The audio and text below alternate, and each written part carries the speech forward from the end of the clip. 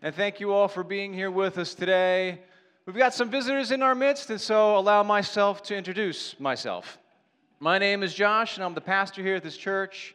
And a lot of you know the fact that I was brought up in a church. I went to church when I was a kid. And the reason that I went to church when I was a kid is because somebody made me. That's how it works when you're a kid, right? I went to church because my parents made me go to church, and I had no say in the matter. Now, at one point when I was a teenager, I was asked if I would be willing to help out in children's church on one Sunday. Now, I wasn't crazy about the idea of volunteering and working with children's church, but I thought, well, I'll get out of the worship service, I won't have to listen to some boring sermon, and so I said yes, and I helped out in children's church. On that particular Sunday, we had a fairly large group of kids in attendance, and they were a bit rambunctious that morning. They were all jacked up on goldfish crackers and Kool-Aid, right? Crumbs everywhere and that ring around their mouths. Why can't kids learn how to drink out of a cup? They get that ring of Kool-Aid all around their mouths. And a couple of the boys were fighting with each other, and a couple of the girls were teasing each other, and they were just generally acting like kids act, right?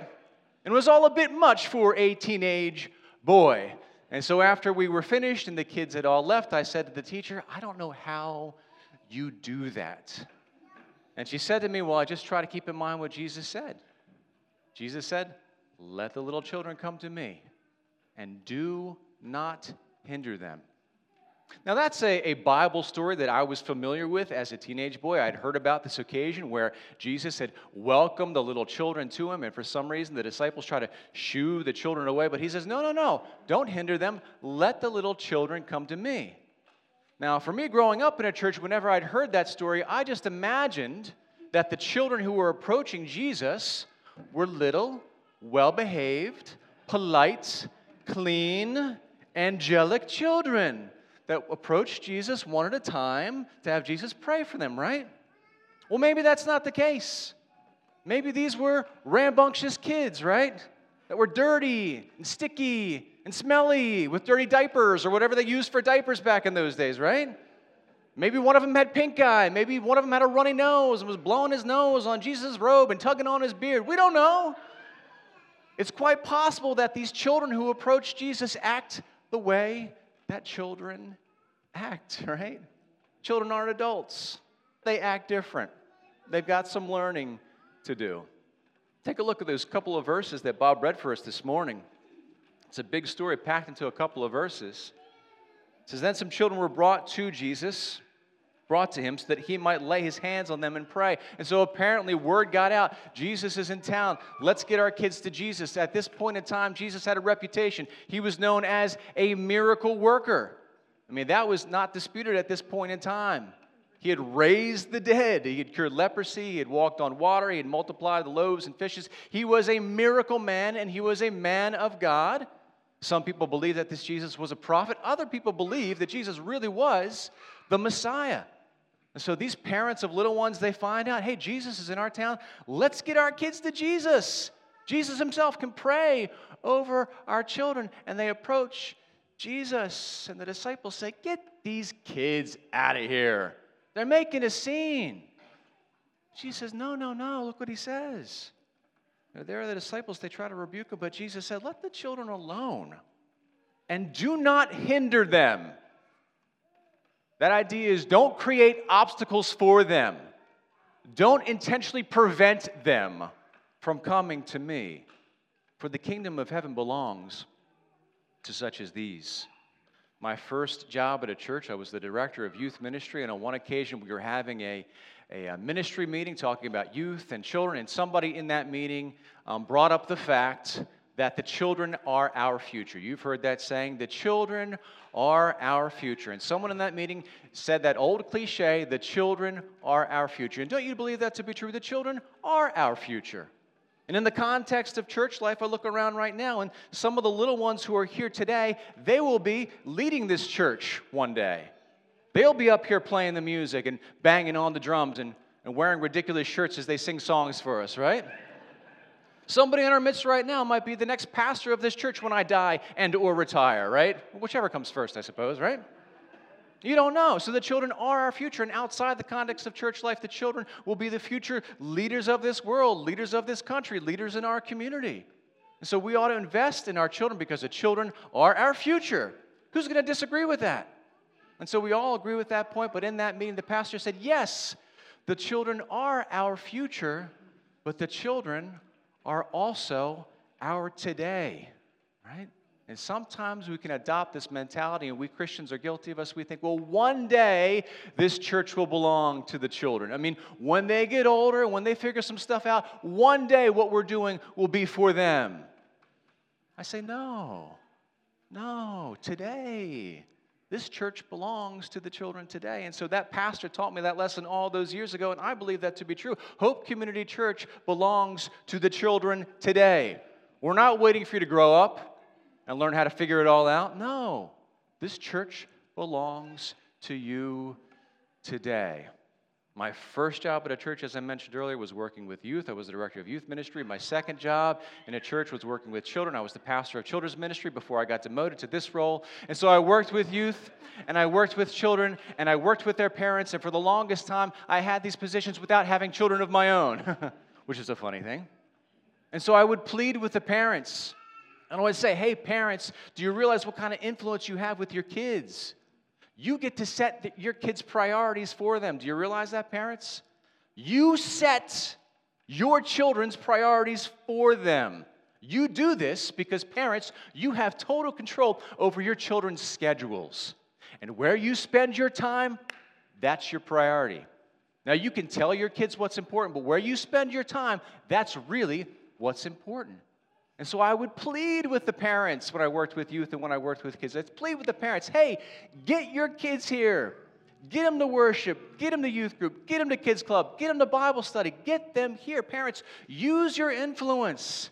Show your children Jesus. Get them on that right path. Give them these opportunities to get to know Jesus for themselves. And the parents would say to me, and I can't tell you how many times the parents said this to me. They said to me, Josh, you don't understand. Because you don't have kids, right? You don't understand how difficult it is, Josh. I mean, our kids are doing stuff. They got extracurricular activities, and they've got band, and they've got sports, and they've got scouts, and they've got dance, and they've got this, and they've got that, and they've got cheer, and they've got gymnastics, and they have all these other things. And so it's really difficult, Josh, to get our kids here on a Sunday morning or a Sunday night or out during the week for kids club or for youth group. It's really difficult, Josh, and one day you'll understand. So I'll tell you what I did. I went and had myself some kids. How about that, right? I'll show them. I'll go and have some kids. It's a weird way to put it. My wife and I, we have 3 children, 3 daughters, 13, 10, and 7. I hope I got those ages right. If I didn't, I'll hear about it later, right? We have our 3 girls, and here's what I discovered. It's not that tough. It's not that tough to make Jesus our priority. All that's required is some intentionality, some boundary setting, and the willingness to say no, right? Because my wife and I, we are in charge of our kids' schedules. We're not going to surrender that control over to somebody else. And our kids have done all sorts of things, right? Gymnastics and cheer and karate and voice lessons and plays and lacrosse. And oh my goodness gracious, the list goes on and on. Our kids do stuff. But we just don't let that stuff become more important than building a relationship with Jesus. And so parents, I'm pleading with you now. Don't surrender control over your children's schedule to somebody else. Really, it's not that difficult to make Jesus, even in this day and age, it's not that difficult to make Jesus the priority for your family.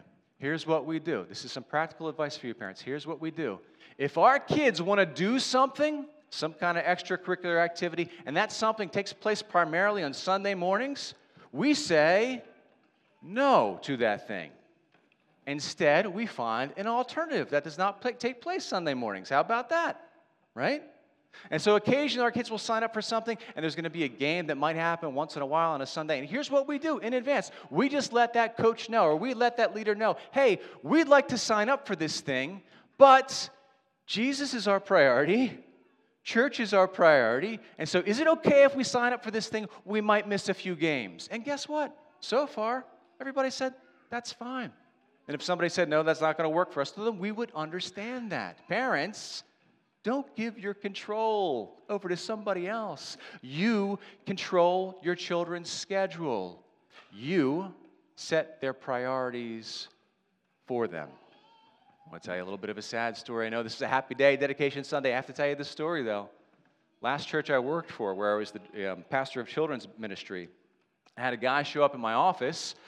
This guy was a grandfather. He had a son. He had some grandkids.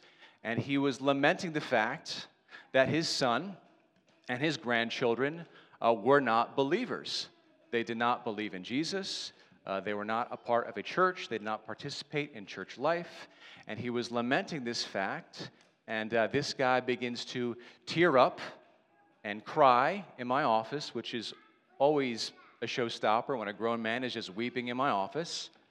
And he was crying because he felt guilty, because he knew that when his son was little, he did not make Jesus the priority. You see, when his son was little, he was great at baseball, and so baseball became the priority. And if the choice was between baseball Sunday morning or showing up to worship, what are you going to choose? Well, you got to choose baseball, right? Because you're a part of a team, and if you don't show up, you'll be in trouble. If you don't show up at church, they'll forgive you, right? That's how it works. We're supposed to forgive. And so baseball was the priority. If it was baseball or church, then baseball wins. If it was baseball or kids club, baseball wins. If it was baseball or youth group, baseball wins. And so all throughout the formative years, baseball is winning and Jesus is not. And so now, as a grown man with kids of his own, he was not a believer, nor were his children. And again, this grown man, this grandfather crying in my office, and I'll tell you what I told him, all right? And I'm saying this for the sake of the parents in this room who have adult children. Here's what I told him. I said, you still have influence in your children's lives. And that is absolutely true. Parents of adult children, you still have a loud voice in the life of your children. They might be adults and have jobs of their own and kids of their own. You still have influence, and you can still use that influence to steer and guide and direct your children into a relationship with Jesus Christ. So don't give up. And here's the other thing I said to that man who sat in my office crying. I said, would you be willing to speak to some of the younger parents in our church? Would you be willing to warn them and share your story with them? Now, he said no to that, but I'm just sharing his story for him, all right? And so take that to heart, parents. Think about the future of your children. You have this awesome amount of power. And there's this kind of like grim and sad way to look at it, like, man, we could really botch this, right, as parents? We could really mess this up. But on the other hand, wow, we could really succeed here, parents. I mean, I'm looking around this room. I know we've got some visitors here with us today, but there's a lot of people in this room that I know personally. And so many of us are believers right now because our parents led us into a relationship with Jesus Christ. Now, some of you in this room, you became believers as adults, but a lot of us are in this room right now because we had parents that led us into that relationship with Jesus. They used their influence in our lives to guide us into that relationship. And so, parents, I say to you, I say to us, let's use that power. Let's use that influence to direct our children into a relationship with Jesus Christ. And church family as a whole, let's use our collective power and our collective influence to guide these little ones into a relationship with Jesus Christ. Amen? Amen.